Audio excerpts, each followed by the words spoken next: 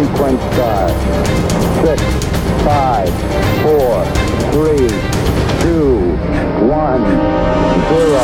Welcome to Ignition, a radio show and podcast for the new evangelization. I'm your host, Dr. Chris Bergwald, and we want to set your faith ablaze so that you might live the adventure that comes from a relationship with Jesus Christ.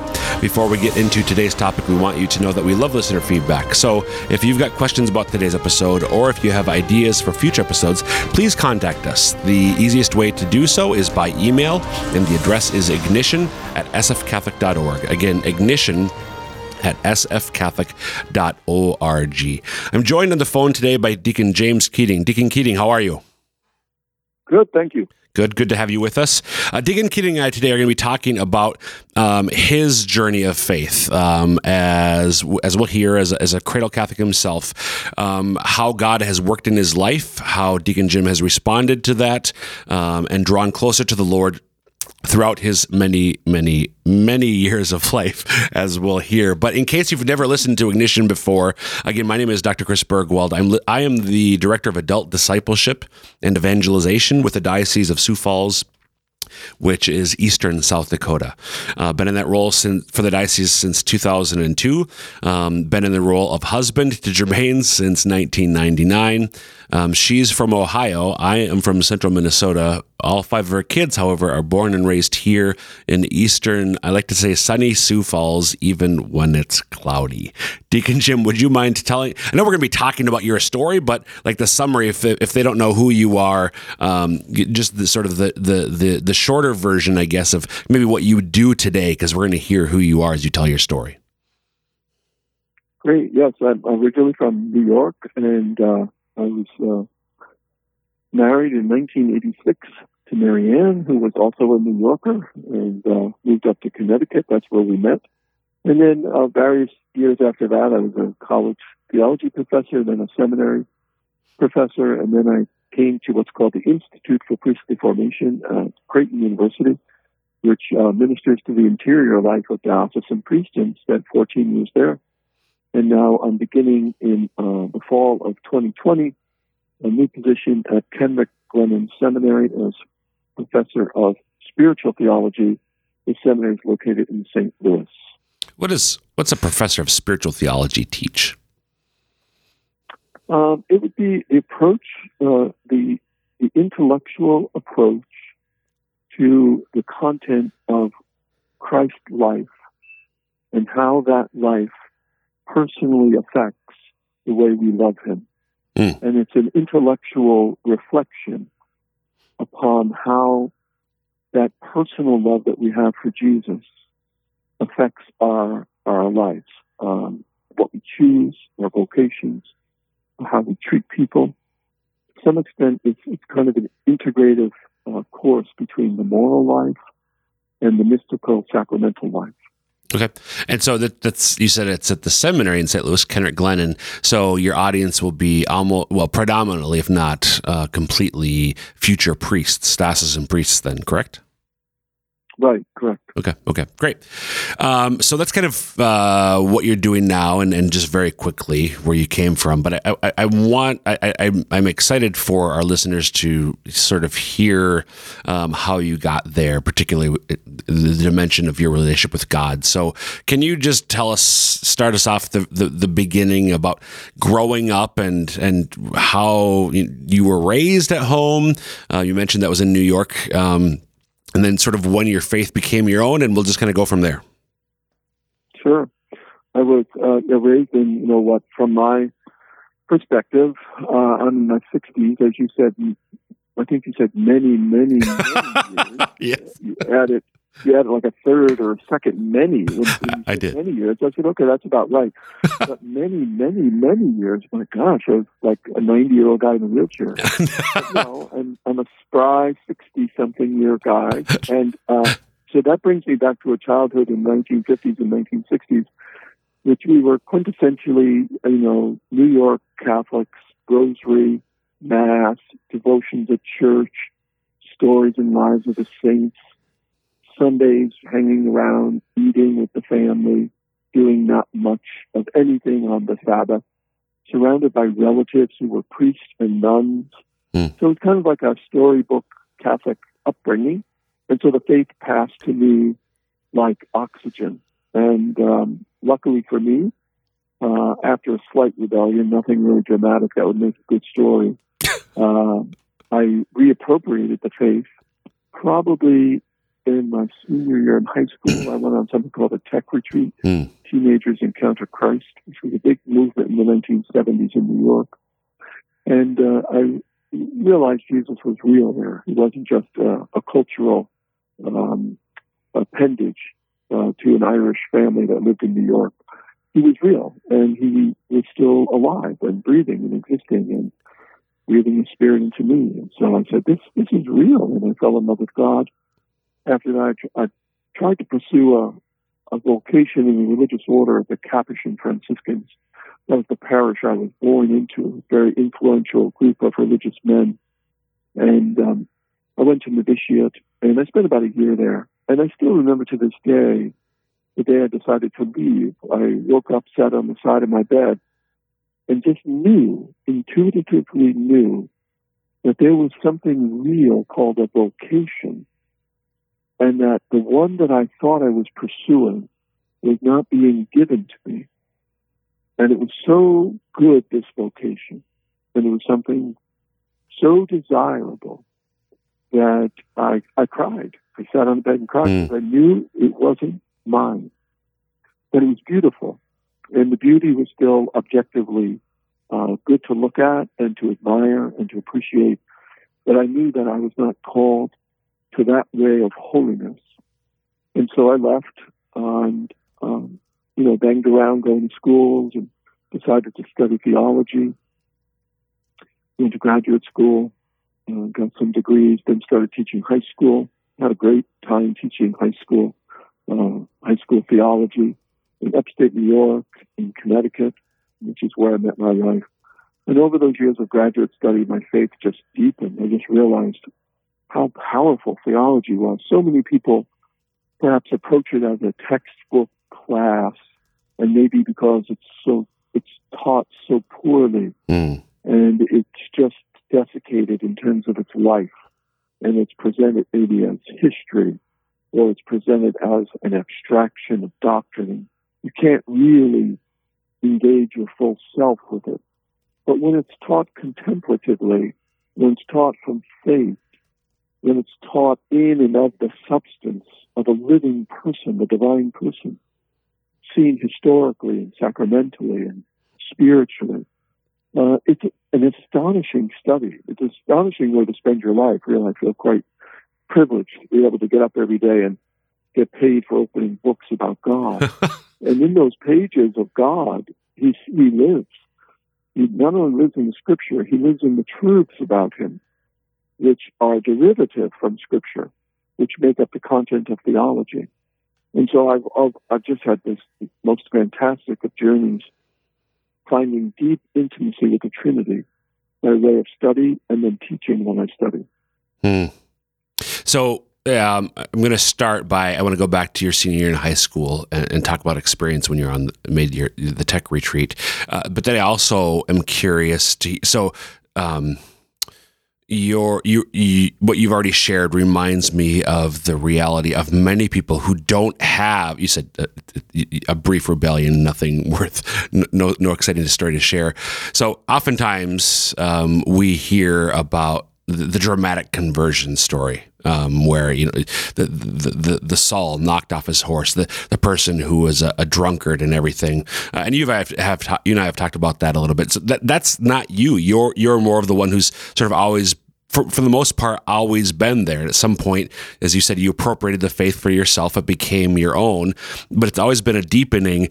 I'm curious to hear what you might offer others in that similar circumstance where it's always been there. And I think sometimes they I don't have that story. Is my faith authentic? How do I know my faith is real? We'll get to that, but I want to first go to your senior year in high school. If you could maybe unpack that experience a little bit more. What was your faith like maybe the weekend before the tech? And what was it like the weekend after, the week after the tech? Yeah, I think it'd be the weekend before was habitual, within the fabric of a family. So faith and prayer and worship was habitual within the fabric of a family. After the conversion, so to speak, my life was personally charged with a presence who was interested in me, so interested in me as to love me and give his life for me. So it moved from, I would say, a transmission that my parents were doing very well. They were transmitting something and putting us in the habit to be disposed to receive it, to actually receiving it, and not just living inside someone else's goodwill, my parents, but actually receiving what they've been trying to communicate. So in that way, then, as you said, you became aware. So he, God, was actually interested in Jim Keating. Wasn't just as an abstraction out there, or some deity that has a lot of things to do. He does have a lot of things to do. He's creating the universe every moment. But as part of that, he is aware of, attentive to, present to, loving you and me. The amazing thing about that is it's a personal love that embeds you more deeply in communal reality, which is, of course, what my parents were trying to do since I was born, bringing you to church, having you go to catechesis class, having you make good Christian friends. So when it becomes personal, when the love and the salvation offered from Jesus becomes personal, it actually embeds you more deeply in what your parents were trying to get to you all along, the community. And I think when it becomes an aberration is when a person may think the love that is now personal is to take you aside and isolate you in this love. And that would be like an analogy to like a very immature couple who are dating. And their immaturity makes them run off and just only be happy when they're together.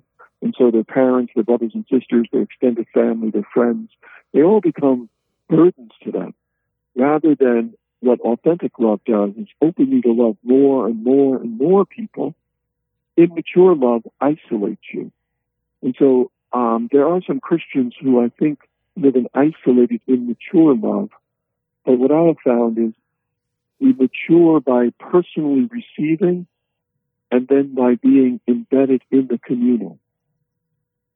So in that way, so that authentic experience of God's love, it's as you said, personal and communal. So I think of there's a line in the Catechism which speaks powerfully to the reality that as Jesus was, this is a very close paraphrase to the actual text, as Jesus Christ was undergoing his passion and his death, dying on the cross, he knew and loved us each and all. So I think we just celebrated Good Friday a few weeks ago. As even though we weren't in church, but as Jesus was dying on the cross, he was thinking of Chris Bergwald and Deacon Jim Keating, even 2,000 years ago, thinking of you and I and everyone, literally everyone who hasn't ever and will ever lived, thinking of us, loving us, dying for us personally, but also us communally. And therefore, his love for me should open me up, as you said, to that community, which is his body, that is the church, the family of God. Yeah, I think if someone was to ask me, oh, wow, you have this really exciting experience of Jesus personally loving you, what did you do the next weekend? And my answer would be, well, I did what I did the weekend before. I went to Mass with my parents. But I went as sort of a new man. It'd be very much like an adulterous husband, saying to his friend, oh, I had an adulterous affair. I came to my senses, and now what? The friend says, now what? And the man just says, well, I'm going to go home to my wife. And it almost appears boring. That's it, yeah. In other words, you left what you should have stayed with all along? Yes. The ordinariness of holiness is astonishing to most Americans who aren't on the journey to the incarnation. There's nothing really exciting about faith. It's just an ordinary existence that's opened and suffused with an extraordinary knowledge, an extraordinary understanding and apprehension of a divine presence. But it's all happening, on the corner of 58th and Maple. And that's the way Jesus likes it. That was the whole point of the incarnation, is that we just go about our business being loved now, embedded in the ordinary. But it changes everything. The ordinary is now enlivened in a new way, but still the ordinary, but you can embrace it and love it and not try to escape it, with some rebellion. Like I said, I didn't have much of a rebellion. My rebellion consisted of one Sunday walking into a Methodist church, horrors of horrors. I was wondering, what they do in this church? So I didn't go to Mass that Sunday, and I went to the Methodist church. Wow. That's my dramatic conversion, my dramatic infidelity, if you will. And so what did you do when you came to your senses? Well, I went back to the Mass. And there's nothing really exciting about it, but when it is suffused and vulnerable to this holy presence, then you can live the ordinary. And you can live the ordinary in the way that all the virtues have tried to instruct us to live. Sober, faithful, prudent. You can live the ordinary without trying to escape it so much. The reason people hate the ordinary and disdain it and then keep escaping with drug, sex, and rock and roll is because their ordinary is suffocating them.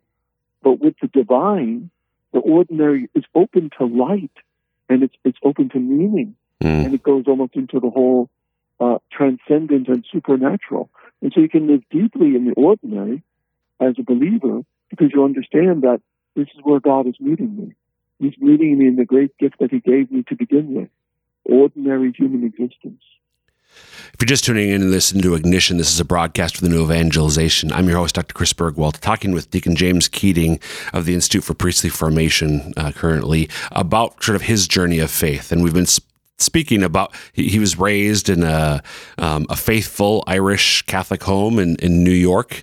And his senior year in high school, his faith became his own.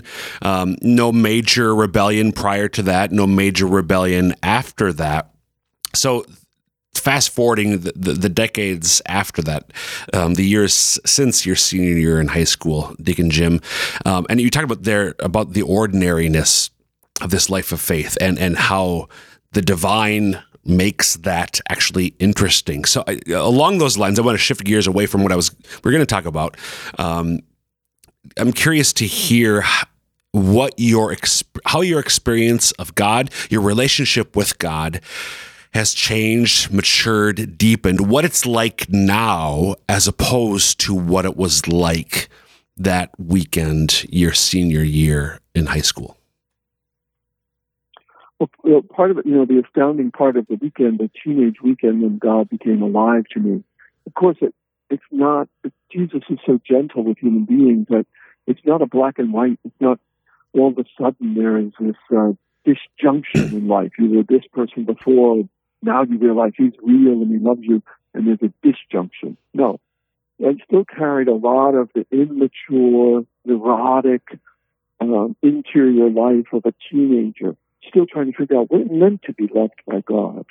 And I had a lot of the residue of pleasing God in me, wanting to please, wanting to be acceptable to him.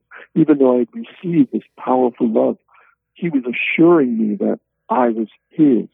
And yet I still was trying to pedal the bike very fast. And I would say that maybe my understanding of Catholicism is still mostly ethical rather than mystical. And this is very common. But as you mature and you keep experiencing primarily his forgiveness, that his forgiveness is what keeps you in communion with him, then all of a sudden, this striving for perfection, for ethical perfection, recedes, and there is a humility that's born in the continual stance of your asking for forgiveness. Not in some neurotic or mentally ill or emotional, disproportionate way, but just in the way of humility. You know how his holiness is, and you know that you are not there yet. You know that you are not, in a sense, congruent with what it means to be a holy human being. And so you just reach out to him in forgiveness. Analogically, again, with my wife, you live with someone 30-something years, and you do stupid things, and you do sinful things to her. And all of a sudden, one day you wake up and you say, wow, she's still here. I mean, you think about that. That's an incredible gift. And it became a very faint impression of what God is. Wow, he's still here. And then you think, if a human being can do that, if my wife can stay with me for 30-something years and have a relationship, a communion, what am I afraid of? That somehow God is not more loving than a human woman? That's bizarre. And yet so many people are burdened by that dysfunctional image of God, that he doesn't love you in this unconditional way. That's why we've got to pay very close attention to how God communicates his own dignity through other humans forgiving and loving us. Again, if a human woman can forgive someone over 33 years, stay in the relationship, and not only stay in it, but we both thrive in it, despite sin, despite the forgiveness. This is an astonishing miracle, that there are people on the planet who stay together because of forgiveness, and the relationship is secure despite faults and sin. And so as I matured, I moved away from an ethical understanding of Christianity to a more mystical understanding, which is housed in the depths of a person choosing you and continually choosing you just because. The freedom of that. You don't have to be perfect. You don't have to always be good. You can even screw up, and I'm still choosing you. This is the trajectory, I think, of mature Catholicism. To some extent, I think it's a little bit of a hint of Pope Francis. People get a little bent out of shape sometimes with Pope Francis, but the more I listen to him, the more I realize he is trying to communicate that, and this is what Pope Benedict also said, that the essence of Catholicism is not ethical. The essence of Catholicism is surrender to communion. And if you don't go around talking about moral faults all the time, people think you're a laxist. But I think it's just because he lives so deeply in the communion that it no longer occurs to him to have an external measuring yardstick that he always has to constantly look toward. Again, it's very much like marriage. I don't go around saying to my wife every day, how am I doing? Am I up to your level? Do you still love me despite the fact that I didn't take the garbage out or something? That's not what the conversation is about.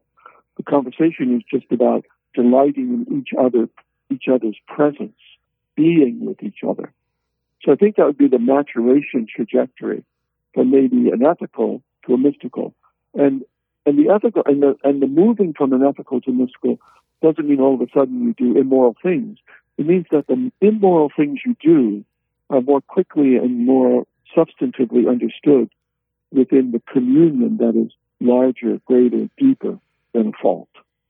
Amen. Yeah, if you're listening to, just tuning in, rather, this is Ignition, a broadcast of the New Evangelization.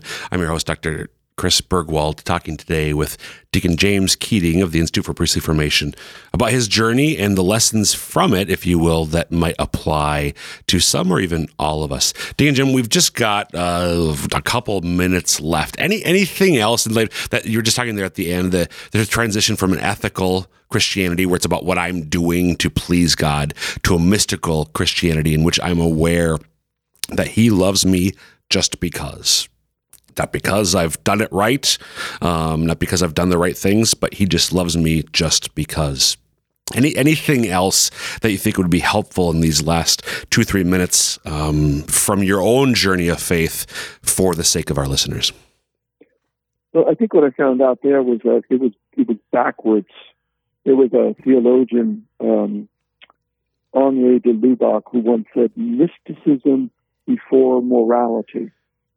And I think our faith, to some extent, probably doesn't trust human beings enough to lead them deep into a spiritual conversion. And so we usually begin with, wash your hands and put the silverware away in the right order. And we begin with rules.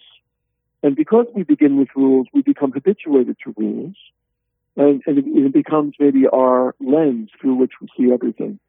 But what if we were habituated to the mystical, to the transcendent, to the supernatural, to what Bishop Barron talks a lot about, to beauty?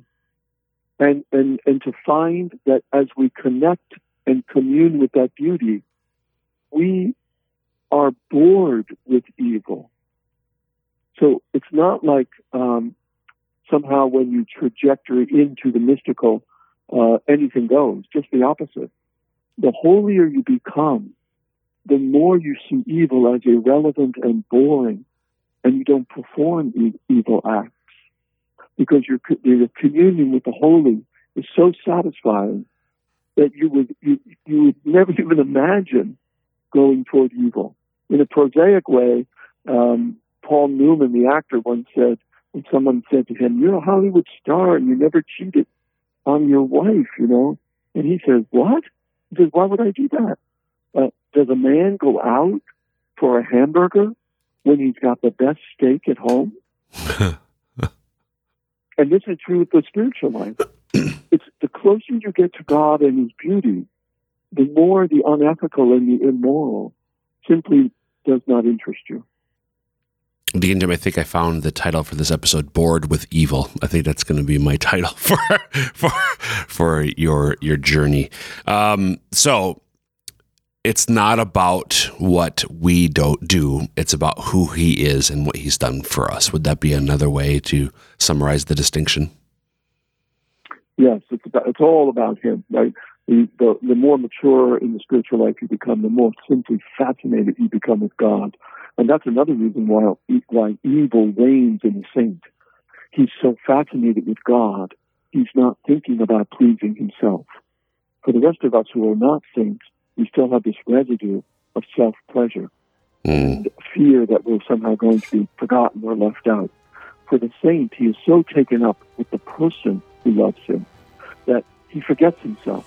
And the irony is God then takes care of him providentially. As he forgets himself, God gives him more of what the human needs. Amen. Deacon Jim, I'm going to have to interrupt there because we're running out of time. Thanks again for being with us today. Okay, thank you. Good to be with you. God bless.